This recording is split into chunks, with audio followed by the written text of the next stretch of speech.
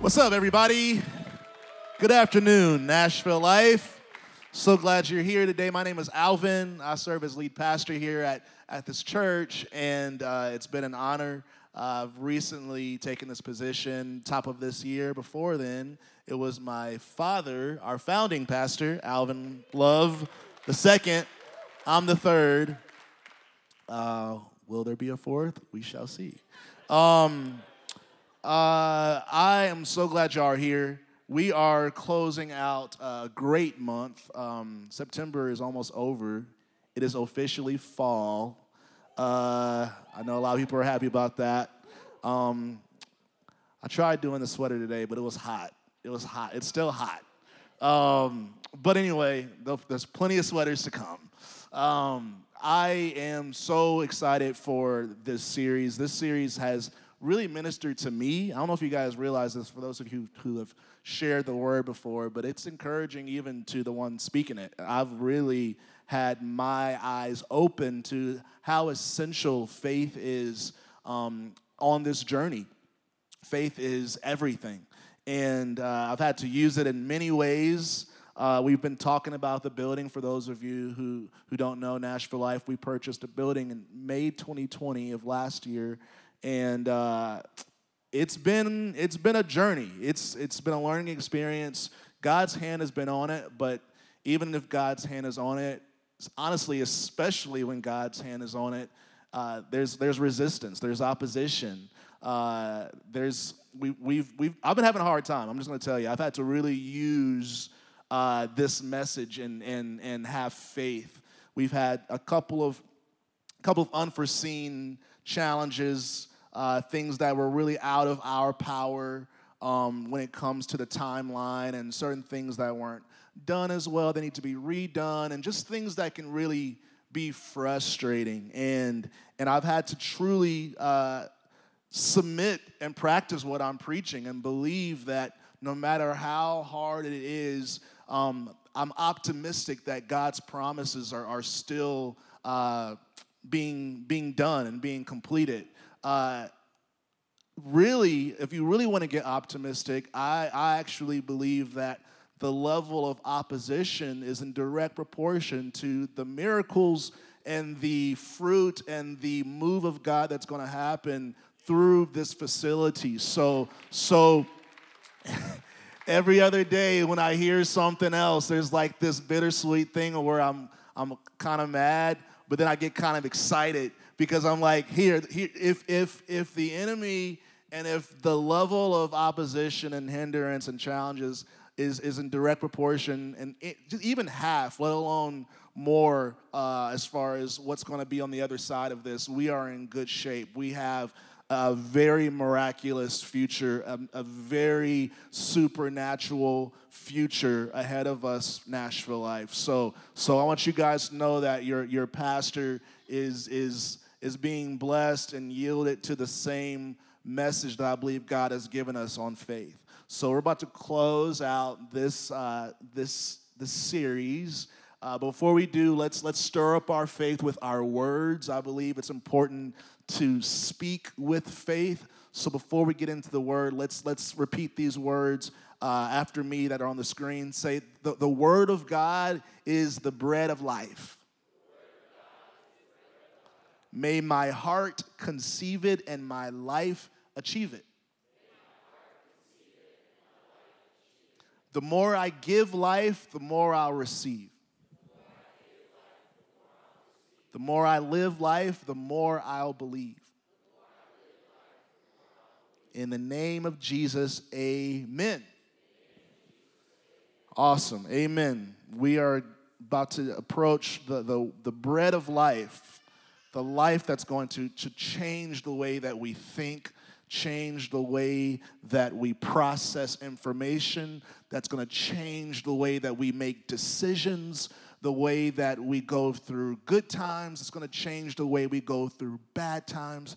And most excitingly, it's going to change the lives of people around you. It's going to change the lives of coworkers and family and children and parents, friends and enemies. It's going to change the lives of everyone around you simply because we're taking in this word from God. So, the series is called The Faithful Ones. The Faithful Ones. And we are studying Hebrews chapter 11. And Hebrews chapter 11 is all about faith. And what it does is it highlights individuals in the past who have lived by faith.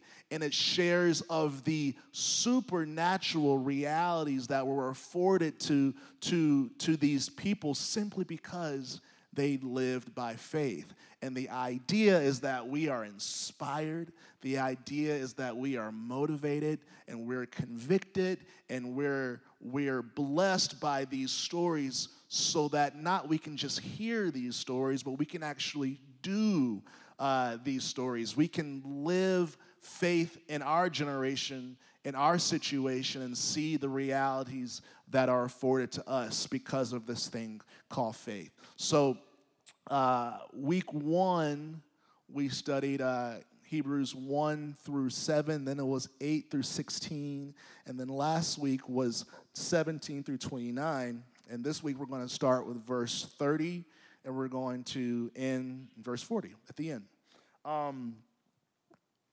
Hebrews 11, verse 30. It starts off with a story that is kind of in the same fashion of all the other stories. We've covered Abraham and Sarah, we've covered Isaac, we've covered Jacob, we've covered Joseph, we've covered Moses, and of course Jesus. And these stories all have a common theme where they were invited to a life and to a reality that transcended and even defied the natural world that they could see. The common thread in all of these stories in Hebrews 11 is God is inviting these people through faith into a reality that transcends and even defies the natural world that they could see. So you've got all these stories of God kind of giving these incredible, and by incredible I mean outlandish and ridiculous promises and claims and instructions. And it always seemed to offend the natural logic of these people. But when they stepped into faith, they found out that a lot more things were possible than they previously thought before. Hebrews 11 verse 1 says, faith is the substance of things hoped for and the evidence of things not seen. This is a review. So we see that for something to be faith, you've got to be optimistic about something. There's got to be a hope attached to it, and it's got to be something that you can't see. It's got to be something that you have to really tap into, like an unseen world for you to have faith. It's got to be something that you hope for, and it's got to be something that you can't see yet. And then we see that Hebrews 11 verse 3 says that by faith we understand the words were framed by the word of God. When you have faith, you must have a resolve in your heart that the word of God is what dictates the world, not the other way around. We live in a life, in a society where the world is trying to dictate the word. And that's not how it works. Human beings will never be able to dictate the word. The word dictates the world. The word of God is what tells the world how to be, for better or for worse. So we must understand that the word of God is the authority, and no matter how much the world tries to resist it or press against it, the Bible is very clear that even the gates of hell will not prevail. The Bible says that nothing can stand against the success of God's word. So when you have faith, you have to really cross that bridge and understand that, because you're going to constantly have to use that truth to live by faith. So let's move on to verse 30. Verse 30. It says, by faith, the walls of Jericho fell down after they were encircled for 7 days. So let me give you a brief backstory. Again, this is the theme of this is God is inviting people to a reality that transcends and even defies the natural world that we see. So Israel, they were God's chosen people, a group of people that God chose to believe in him, and through these people, he was going to save the whole world. So they were in slavery, and God delivered them out of slavery through a series of supernatural plagues that came upon Egypt. And then he parted the Red Sea so they can get out of there. And then once they got into the wilderness, he provided for them through manna. He had food fall from the sky so that they could eat. He did all of these great miracles. And then he promises them that there's a land that belongs to them. Many of you guys have heard of the promised land. That comes from the Bible. There is a land that God promised Israel, and when they got into the land, they were realizing that the land was occupied by other cities and other nations, and one of them was Jericho. And Jericho was a big city, way bigger than Israel and the amount of people they had. And then the city had these huge walls that surrounded the entire city, and the walls were built to prevent people from getting in. So you can imagine how intimidating it probably looked, especially to a group of people that were not necessarily impressive in their military ability. They didn't have the numbers to really conquer this city, but yet God was still saying, you're going to conquer this city. They didn't have the weapons really to conquer this city. They didn't have the technology. They didn't have the equipment to really break through these walls. So you can imagine that there were probably a lot of questions of how this is going to work. And then, as if they weren't any more confused, Joshua heard God's instructions of how they were going to take the city of Jericho. And the instructions were a little bit crazy. And because it had nothing to do with their military strength, it had nothing to do with the weapons they had and the devices they had and the technology they had. It actually was instructions that had nothing to do with any of the things that you normally would think would be needed to conquer people in battle.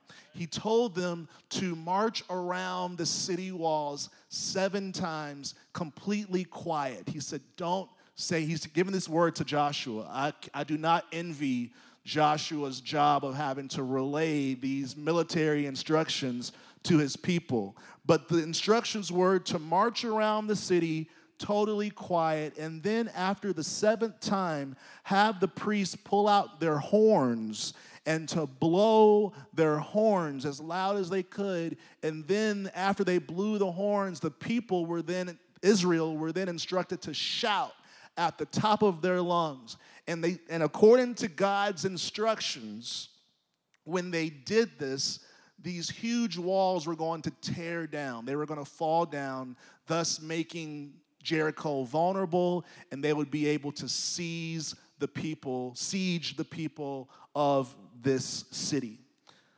So, again, I don't envy Joshua. Joshua told the priests, he told the people, and I'm actually very encouraged as a pastor to hear that they actually listened to what Joshua said. And it was awesome. They followed Joshua. So I'm like, man, if people can follow Joshua doing something as crazy as that, maybe I have a shot here at Nashville Life. So what happens is they marched around and they blew their trumpets, they shouted, and it worked.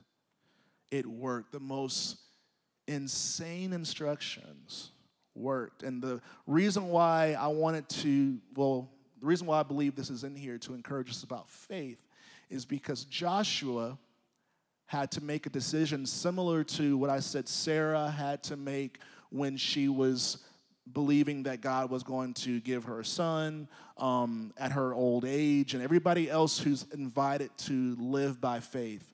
As incredible and as ridiculous and even silly as the instructions from God were, Joshua had to make a decision about the source of those instructions. Basically, I said before, consider the source. Joshua had to say, even though this is the most ridiculous military strategy I've ever heard, since the one who gave it is credible, then therefore it qualifies what he says. We have to make a judgment that no matter what God tells us, whether in his spoken word or especially for us, his written word, if God said it, we have to have enough confidence in the credibility of God that we can accept everything he says as true. Even if he's saying that if you march around a city 7 times and start screaming, the walls are going to fall down. Even if he tells you something that goes against what makes sense to you, you have to have so much confidence in the one who said it that you're willing to accept and obey some instructions that really can not make sense to your limited thinking. And that's what Joshua did. And because he did, the entire city of Jericho was taken down. And we can lean on those stories. We can lean on, man, if God was able to do something that amazing through something that simple, what can he do through my life? What are the simple things that he's asking me to do that can have monumental effects? Sometimes, guys, we brush off the simplicity of God's instructions, and we're waiting for something grand and big and tell me to do something amazing, and God's like, try shouting. Try praying. Try forgiving. Try doing something simple, because let Jericho be a reminder that if you just obey the simple instructions, some major things can happen through your life and for your life. Let's keep going. Hebrews 11:31. It says, by faith, the harlot Rahab did not perish with those who did not believe when she had received the spies with peace. So Rahab was supposed to be of the people of Jericho that were defeated by Israel. That was who she was supposed to be. Her life and her destiny was to be of the people that Israel conquered. But something really miraculous happened. Again, a very simple thing that yielded very miraculous results. There's a theme here. Simple things, if it's in obedience to God, can yield miraculous results. Rahab, which they make it clear to show that she was a harlot. Other translations say that she was a prostitute. And this is not to shame Rahab. This is not to permanently mark her. But it's important for you to know how dirty her life was when you see how much her life was redeemed. It's important for you to know that Rahab was a prostitute. So for those of you who are in here that think that your sins have been too great and too big for you to cross over into a life of redemption and a life of salvation, you can remember that if Rahab was able to switch over to God's redemption and God's mercy and God's salvation, and she was a harlot, surely God can change my life. So it's important that they make it clear that Rahab was a woman with a really dark past. Really dark past, even dark present in the moment of the situation. And what I'm going to extract from Rahab's situation when it comes to faith was Rahab did something that I'm going to call, she switched sides. She switched sides. And the beauty of God is it doesn't matter how late you switch sides. The minute you switch sides, you are in. You are in. What happened with Rahab is Rahab made a very common sense kind of thought process. She knew that Israel was coming, and she knew Israel's track record. And she said, man, every time I hear about these people from Israel, their God is doing some crazy things for them. I can't even hear about Israel without hearing about this God of Abraham, Isaac, and Jacob. And everywhere they go, God is just moving powerfully on their behalf. And he keeps on protecting them, and he keeps on saving them, and he keeps on moving them and progressing them and advancing them. Man, that sounds a lot better than the life I'm living. My life could use a little bit of that. So how about I switch sides? And by switch sides, let me change my life over to where I'm doing things for this God of Abraham, Isaac, and Jacob. Let me start making ways for me to associate myself with the God of Abraham, Isaac, and Jacob. Let me start doing some things that can put me in good standing with Israel. If I help them out, and this is the way she's thinking, if I help them out in what God is doing with them, if I make myself a partner in what God is doing through Israel, maybe I can reap some of those benefits. Maybe I can find myself in the same favor and in the same protection and in the same salvation that I'm seeing Israel experience. That's how she thought. It was a hopeful thought. Remember, faith has to be an optimistic hope. So if I switch sides and I partner up with what God's move is doing and what his plans are, maybe I can also reap the benefits of being one of God's people. And even in the profession of prostitution, she made a decision to switch sides and start to live her life for the advancement of what God was doing, and she associated herself with the people of Israel, and she hid them, and she basically helped their plot to take on Jericho. And man, her life was changed. She was supposed to perish, and she didn't perish.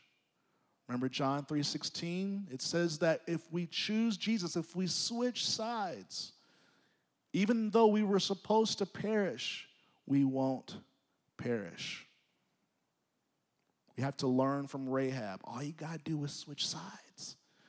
Man, I've been living for myself. I've been living for this money. I've been living out of my wounds. But what if I start to make some decisions that will advance what God is doing in the earth? What if I associate myself with the people of God? That's the choice that we're given even today. So I praise God for Rahab, because she's an inspiration to many people who are in her profession and many people who are in sin in general. There's no sin that is too great where you can't switch sides. You can always choose to switch. It's a matter of choice. She made a choice, and her life was changed forever. Do you guys know that this prostitute actually became in the lineage that led to Jesus? She was actually brought into the lineage. That's how real, that's how much God accepts you when you switch sides to him. He doesn't associate, he makes you holy. He makes you a part of the lineage that saves the world. That's why, again, of course, she didn't stay a harlot. But it's important. The reason why it says that she was that, so we can kind of get, man, that's how much of a change that God can do through my life. Let's keep reading. Hebrews 11:32-34. It says, "And what more shall I say? For the time would fail me to tell of Gideon and Barak and Samson and Jephthah and also of David and Samuel and the prophets, who through faith subdued kingdoms, worked righteousness, obtained promises, stopped the mouths of lions, quenched the violence of fire, escaped the edge of the sword, out of weakness were made strong, became valiant in battle, turned to flight the the armies of the aliens. Verse 35, women received their dead raised to life again. And then I'm going to stop. I'm going to stop for a couple seconds, or more than a couple seconds, maybe a couple minutes. The writer of Hebrews says, I don't have time to tell you guys how many stories there are of people who, because they lived by faith, escaped death, escaped danger, escaped torment, escaped prison, escaped all types of things. There's so many stories of people who were thrown in the lion's den and the lions didn't even touch them. There's too many stories of people that were thrown in fiery furnace and put in death situations and came out unbothered or untouched. There's stories of people who were poisoned and they should have died, but they lived. There's so many stories of people who were about to die, but all of a sudden their faith saved them and they weren't dying anymore. But there are other stories that still qualify as faith that we as faithful people need to be aware of. It says, others were tortured, not accepting deliverance, that they might obtain a better resurrection. So some were saved from torment, some were saved from death, others were actually tortured, not accepting deliverance, that they might obtain a better resurrection. Verse 36. Sorry, not yet. There are countless stories of people who lived by faith and were saved from death. They escaped defeat. They escaped pain. They escaped suffering. But there are also tons of stories of people who their faith cost them their life. And I want to talk about this because I define faith as what we're hoping for, as optimism. It's the benefits, and we live our life by faith, believing that God is going to do something good. So how in the world do people, or is it possible for people to live by faith? How in the world is it possible for people to live by faith and still end up being tormented, being killed? Let's go to verse 36. It says, still others had trial of mockings and scourgings, yes, and of chains and imprisonment. They were stoned. They were sawn in two, which in case you didn't know, that means they were cut in half. Their bodies were cut in half. They were tempted, were slain with the sword. They wandered about in sheepskins and goatskins, being destitute, afflicted, tormented.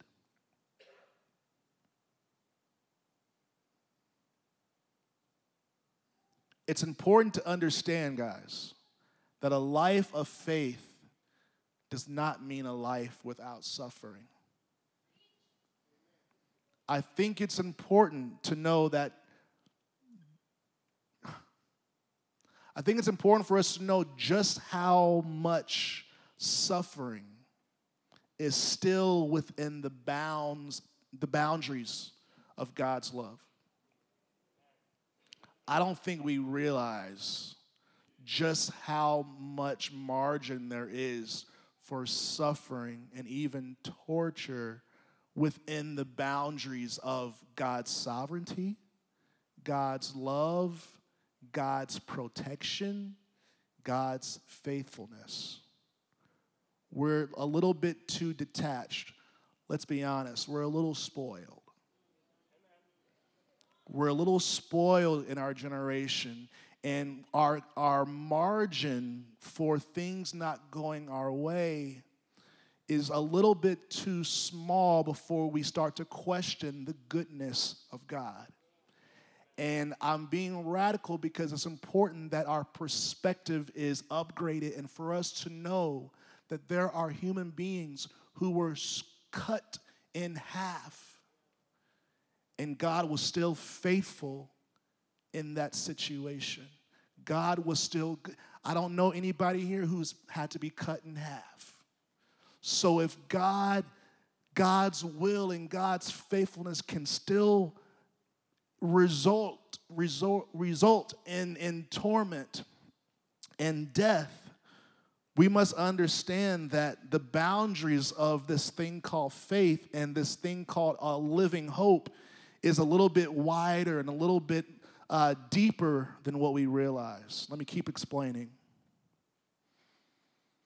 There are several thousands of believers who were faithful to God, and God was faithful to them, and they were still tortured.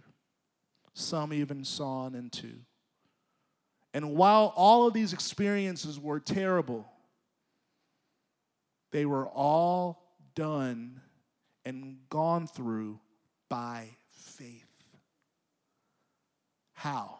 My question to you is how? How can you go through horrible situations still with faith, still with this optimism, still with this sense of something great is happening? What sort of optimism what sort of optimism could you have about getting your head cut off? The answer is God's promises. God promises us that we're blessed when our faith costs us something that we love. God promises us that we are blessed when our faith costs us something. So if you want to ask, how in the world were people able to be led to the slaughter and led to their death and led to their imprisonment and led to their unjust arrest and led to these things for Christ's sake? How in the world were they able to go through these things with this optimism, with this hope? Because God's word. God's word makes it clear that blessed are those. In Matthew chapter 5, Jesus says, blessed are those who are persecuted for righteousness' sake, for theirs is the kingdom of heaven. Blessed are you when they revile and persecute you and say all kinds of evil against you falsely for my sake. Rejoice and be exceedingly glad, for great is your reward in heaven. The reward is where? Some of us need to understand that your reward, it's not promised that your reward will be in this lifetime. I just feel like I need to manage some expectations in here. I think some people need their expectations altered and upgraded. Some of you guys are thinking, if God is faithful, then I'm going to receive the rewards in the next 18 months. And we need to understand that there are several saints who died still not receiving their full reward. But they still did it. Will you still do it if you know that the reward won't happen in the next 10 years? Will you still love God if you know that the reward won't happen when you want it to happen? Will you still do it?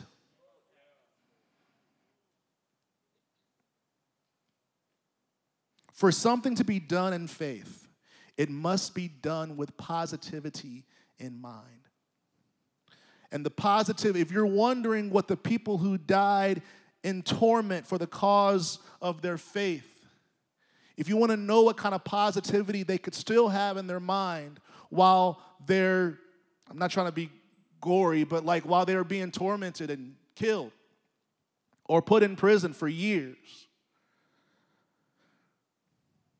Verse 35 says, they didn't accept deliverance that they might obtain a better resurrection.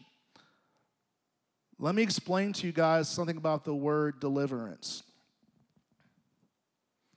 Deliverance, you have to make up in your mind that the only way I'm going to be delivered is by God. The reason why I say that is because the enemy will offer you deliverance as well. And if your goal is relief, then you're going to take the bait of being delivered from your pain, delivered from your woes, by compromising and selling out God. Perfect example, the 3 Hebrew boys. What do you do when your 2 options are love God and be burnt alive, or denounce God and live and go home? If we have shallow definitions of God's promises, and we truly think that the promises only go as far as let me go home safely and live my life, then the enemy will clearly deceive us to think that God wants us to denounce him so we can go home and live our life. When really, the optimistic idea is, man, I get to die knowing that I died for him. I get to die knowing that, and that this is how you can be optimistic about things like that. When your back is up against the wall and it actually will cost you to obey God. I don't think you guys realize that obeying God could actually cause you to lose money. Obeying God could actually, some of you guys, again, remember the Skittle analogy I gave us? Sometimes we think as long as it's sweet, that it's from God. And my example before said is there's a lot of people who find themselves in the back of a van somewhere because they associated Skittles with good. That's how people kidnap children. So as people of God, we can't be little kids and go, man, it's an increase in pay. That means it's gotta be God. I get to keep my boyfriend. That means it's gotta be God. I get to feel happy. That means it's gotta be God. If our faith is that shallow, then we'll be easily deceived to renounce faith, to renounce God, and go for what we can see and what we can feel, which is not faith. And again, don't get me wrong, there are those situations where God is leading you and the results is that you get a pay raise and that you get the house that you wanted and you get the spouse that you wanted and you get the kids. There are stories like that, but you got to understand the full spectrum of this thing. And just like there are stories where God's faith saves you from death, there are situations where having faith will cost you your life. And I think now more than ever, we need to be reminded of the margin of suffering that can still happen within the realm of living by faith. And the reason why that's not doom and gloom, because the word promises you that you will have a great reward in heaven. The word promises you that you will be blessed. Guys, think about how powerful it would be. Shadrach, Meshach, and Abednego, right? They lived. They didn't die. At least not there. They died later. By the way, we're all going to die if Jesus doesn't come back anyway. So, at the end of the day, we need to understand that, we're going to die eventually. Why not be for him? Shadrach, Meshach, and Abednego, they lived. But let's say they died. I want you guys to show how both sides of this coin, when you're living by faith, is something to rejoice over. Of course, we rejoice because they lived. Hallelujah, they didn't smell like smoke. There was a fourth person in there. But just so you guys know, for as many stories there are of they lived, there are stories that the 3 Hebrew boys die. There are several stories in the history of saints where they did get burnt alive. And the reason why we can still rejoice for that, because how inspiring is it that you can have so much conviction for the God that you love that you're willing to lose your life. Imagine the legacy for your children of knowing that dad went down for Jesus. Imagine the way that it will change the stories. Man, lost people come to Jesus when they hear that a human being can love God so much that they'll actually suffer for him. This is how you can approach even the worst situations with faith. And another thing about faith is what you're hoping for. Faith is what you're hoping for. So I don't know if you guys realize this, but every single person who dies in Christ is going to be raised from the dead. Some of y'all don't know that. There is a day where every single person who died in faith, they will actually rise again. And that's what verse 35 said. There were people who had to go, man, the reason why me taking this road and staying faithful to God and obeying him, even though it's going to cost me my life, is, man, the resurrection for me dying in faith is going to be so much better than the remaining 50 years that I could live on this earth. That's how people of faith think. Man, the resurrection, if I die in obedience to God, is going to be so miraculous and way more miraculous than living the remaining of these years here. Now, these are only when we're put in situations where it's the ultimatum. Young guys out here, I love the zeal, but don't go looking for persecution. Don't try to die for your faith. We want you here. We need you here. Don't test God. Don't go and provoke people to feel like a martyr. That's pride, and that's ignorance. Don't go poking hornets' nests. That's not what we're talking about here. We're talking about when obeying God leads down a path where it costs you things. You only find yourself there if you're obeying him, if you're following his instructions. And if that leads to death, then so be it. Because it actually doesn't lead to death. Because those who die in Christ never die. Scripture says that we're just sleeping. It's a deep sleep.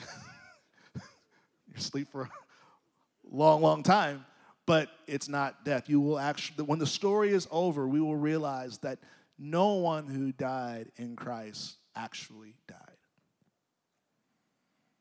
So Hebrews 11:38 says, of whom the world was not worthy. Basically, the world is not worthy of people who have this kind of faith. There is an elite quality for people who live by faith where the scripture says, man, the world is not even worthy of these people. These people are heaven status. That's what we're called to be. We're called to be people of heaven, people of a higher world, people of a higher reality that transcends this life on earth.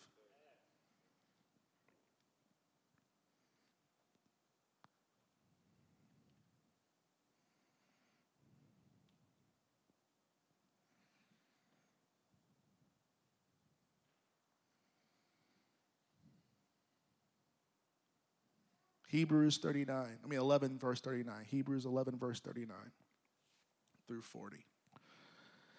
And all these, having obtained a good testimony through faith, did not receive the promise. It's the second time this passage, Hebrews 11, says that there are people who died still not receiving the full promise. But let's hear the reason. God having provided something better for us. Can y'all say the word better? You have to understand, guys, if you're living by faith, you're living for what's better ahead.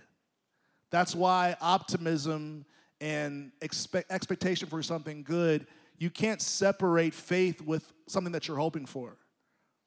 No one can walk in faith and anticipate life getting worse. You have to trust that it's going to be better. So, in the spirit of faith, every single person who's died in Christ, everyone who died in faith,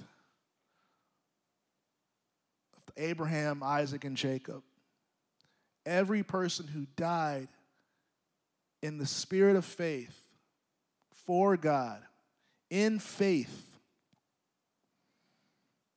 The reason why they could die without the full promise, because God is saying that there's something better for them.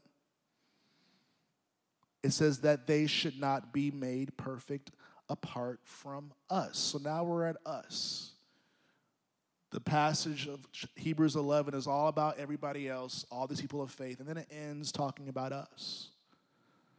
We are the latter day of the church. We are the post-Christ believers. We are the people who have been redeemed through the cross.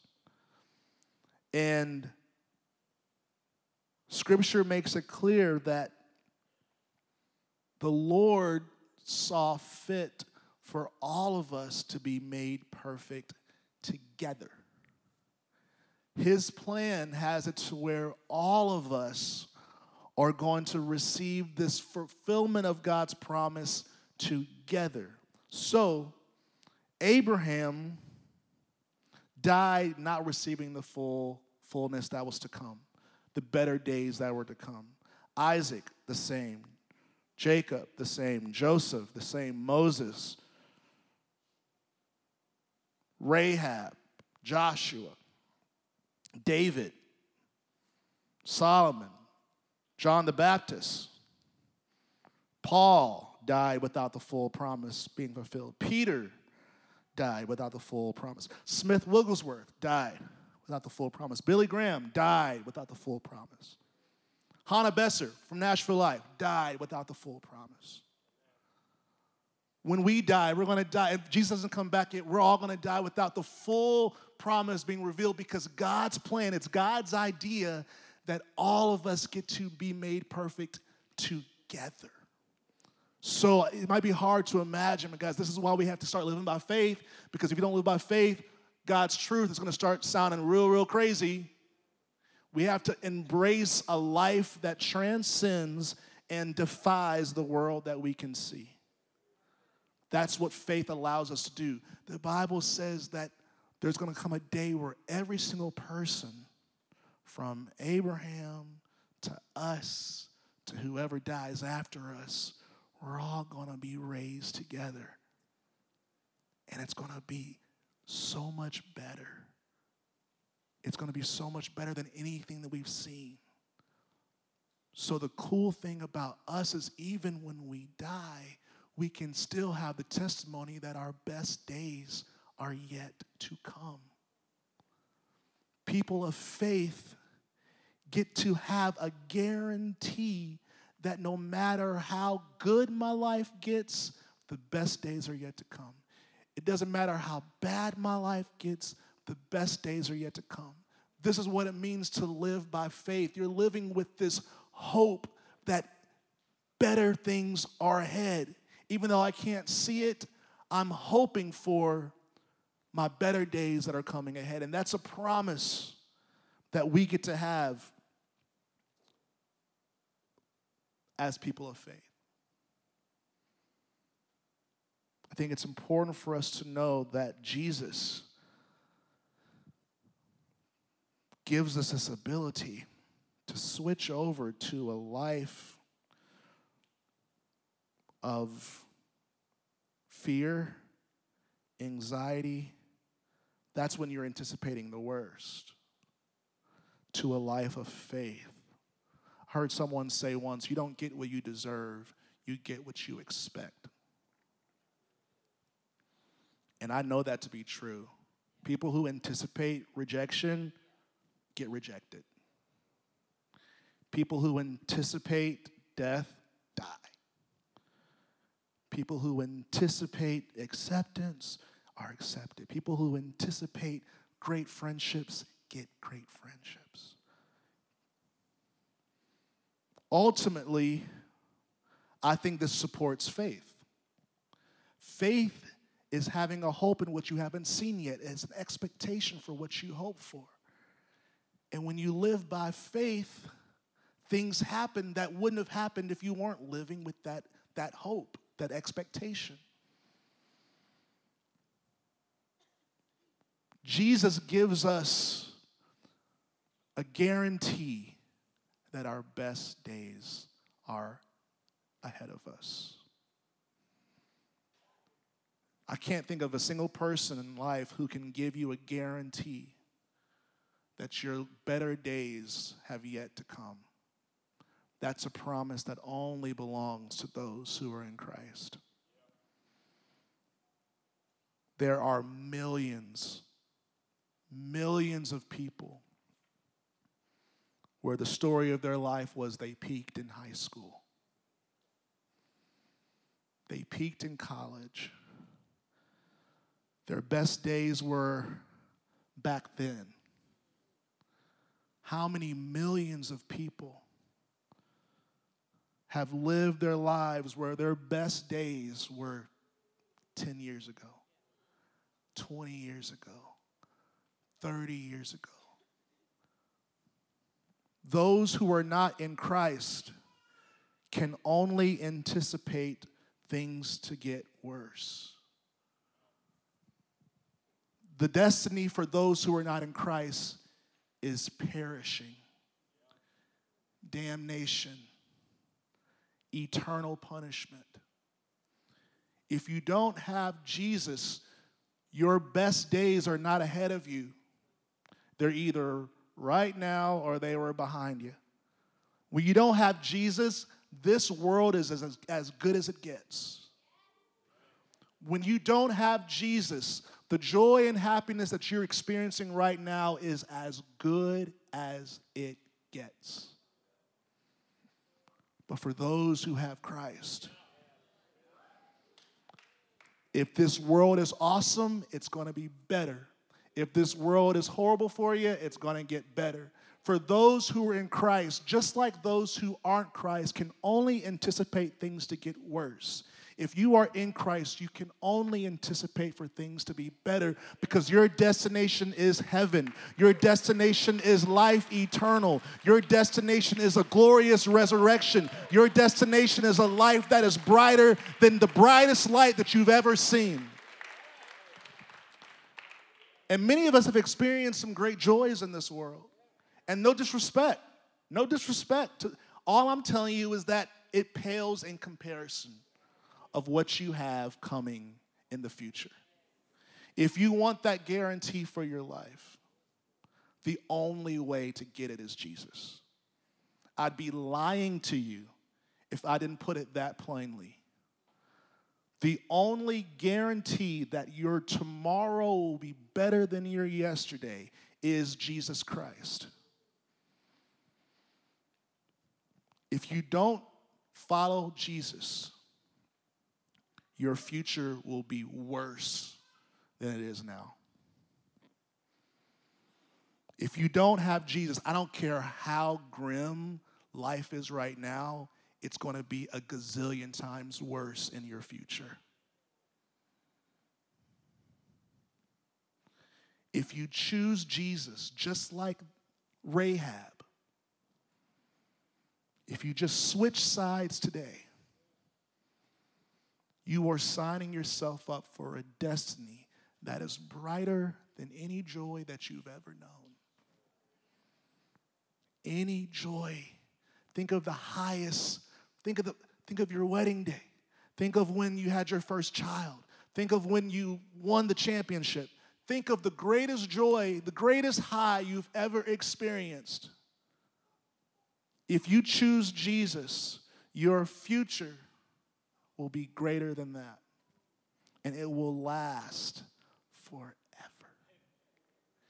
It will last. All those examples I gave you, they were great for a moment, but then by Tuesday, you were already feeling back to normal. The high, you kind of came down. Everyone left the after party, and the decorations were cleaned up, and you're kind of back at your desk. Going, all right, waiting for the next high. Guys, eternity, the high lasts forever. The joy lasts forever. The fulfillment lasts forever. This is why the Bible says that we should be anticipating his return. Because when he returns, It's going to be better for those who believe in Jesus. Now, you have to hold on to what I'm telling you. Because some of us, God forbid, but maybe some of us will have to cross through great suffering before that day. Some of us might actually have to experience great pain before that day. But the cool thing about knowing that your eternity is set is no matter the condition of your present day, you always can know that tomorrow is going to be better. What other faith can guarantee you that tomorrow, and by tomorrow I mean the figurative tomorrow, the future, what's ahead is going to be better. So the people that got cut in half, and the people that got put in prison, and the people who were falsely accused, and the people that lost their jobs and lost their money and whatever else, lost their status, lost their comforts, lost their freedoms. People who lost those things did it with faith, because no matter how bad it is right now, my future is going to be incredible. Guys, Stephen, when he was being stoned, and just in case you guys don't know, stoned is when people take rocks and they throw them at you until you die. Like, we're not talking about the faithfulness of God that just allows you to go, oh, it was a painless breath. Like, I'm telling you, we still are working with the belief that God's faithfulness is not going to make it hurt. It's not going to make it, there are saints who went through excruciating pain, including Jesus, especially Jesus. But Stephen, stone after stone, talk about a slow death. Your body just has to get worn down by rocks and slowly has to reach your organs to where your organs shut down or your brain trauma. It's a very violent death. And I think you guys need to know that that could be us. There's no promise that tells us that that's not going to be us. There is nothing in Scripture that guarantees that we will not have a same death. I'm not saying we will, but there's no promise that says we won't. But the cool thing about it is Stephen, in the midst of being stoned, rocks thrown at your head and your arm and your side and your heart and your throat and your teeth, getting knocked out, bleeding, he says, I see God. I can see the angels. I see my future. Guys, the Bible says that the people that were stoning them had to plug their ears, because even in his most torturous day, he was still speaking hope. And the people who are not in faith hate hope. Faithless people hate hope.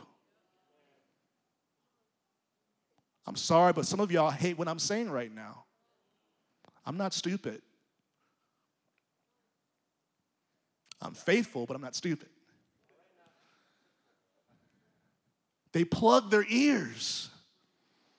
How dare this person that is dying be happier than we are, and we're living? That's the fortune that people of Christ are granted. Even on our worst day, we are still more optimistic than the person whose future is supposedly secured. I'm telling y'all, this guarantee does not exist outside of Jesus. So I want to invite you to Jesus. And it's not some deep thing. It's simple. We're going to learn from Rahab. Rahab said, man, people of God, they're different. They're different, man. We're hearing stories. And just so you guys know, there were horror stories to Jericho. Jericho was actually intimidated because God's people had this favor and this grace and this resilience about them that Rahab was like, I want that. So she switched sides. And we have a God who's full of mercy. It doesn't matter how much sin you've done. If you just make a switch and say, I want to live for him. I want to be associated with these faithful ones. I want to learn how they think. I want to learn how they process information. I want to learn how they look at the world, because people of faith, they look at the same thing I look at and they see something different. I want that. And Rahab, because she wanted that, she joined it. And God accepted her. Just like he's going to accept anyone here who makes a choice to switch sides and pick the life with a guaranteed happy ending. There is a guaranteed happy ending.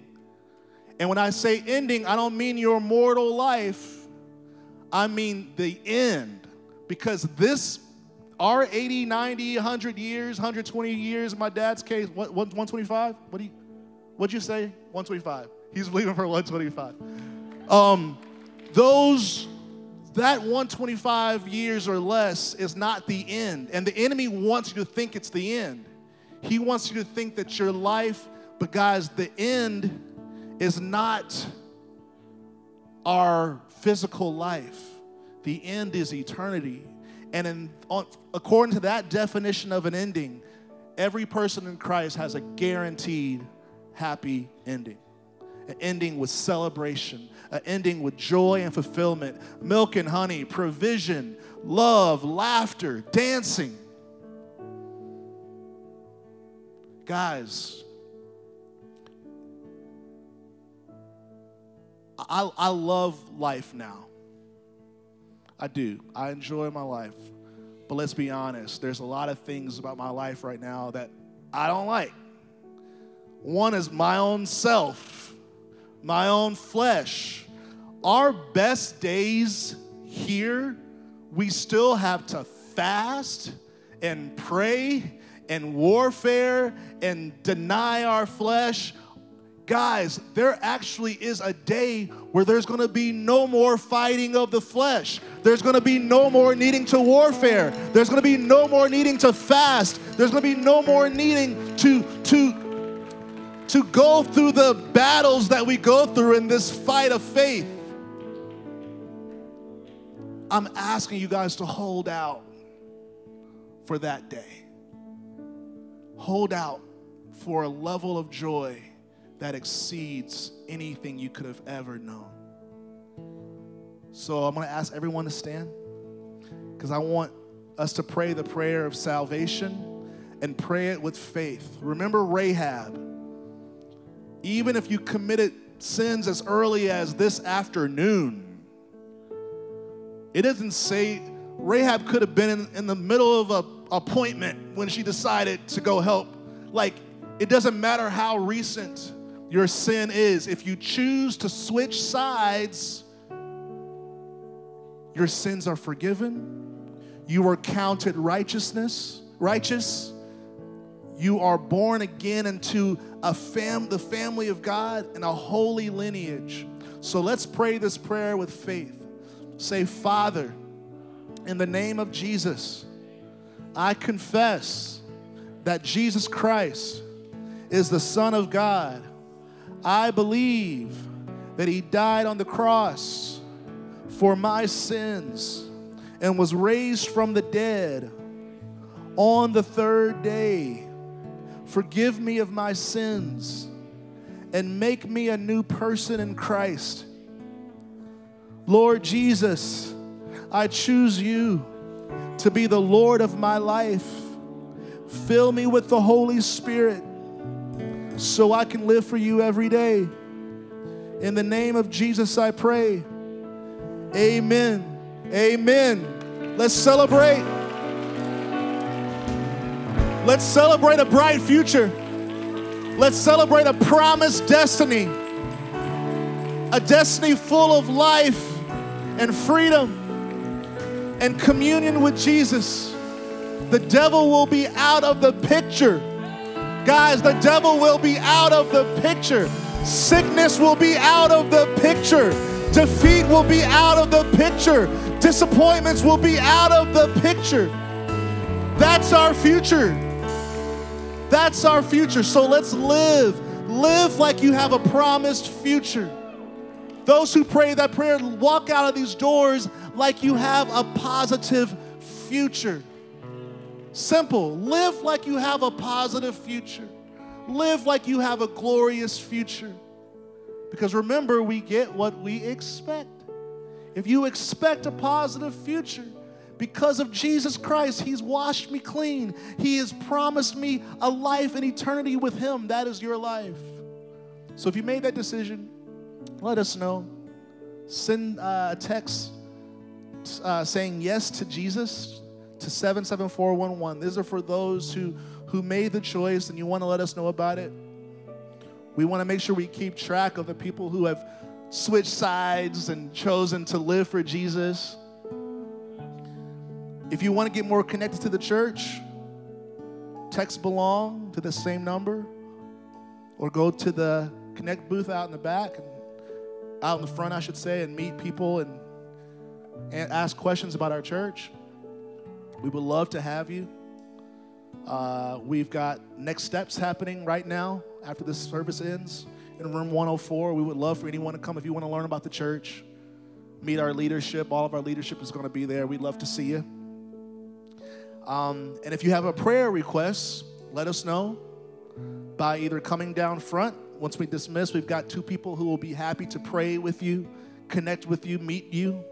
You can also submit a request online, prayer request, and our team will pray for that. Whatever you pray for, we'll pray. Whatever you ask for us to pray for, we'll pray for. And besides that, y'all, just have a great rest of this afternoon. I'm going to pray, and I'm excited for the future for more reasons than one.